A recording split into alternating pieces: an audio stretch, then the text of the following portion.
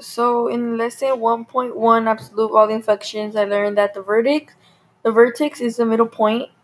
The domain is all real numbers, and an absolute value function written in a form is g x equals a x minus h plus k.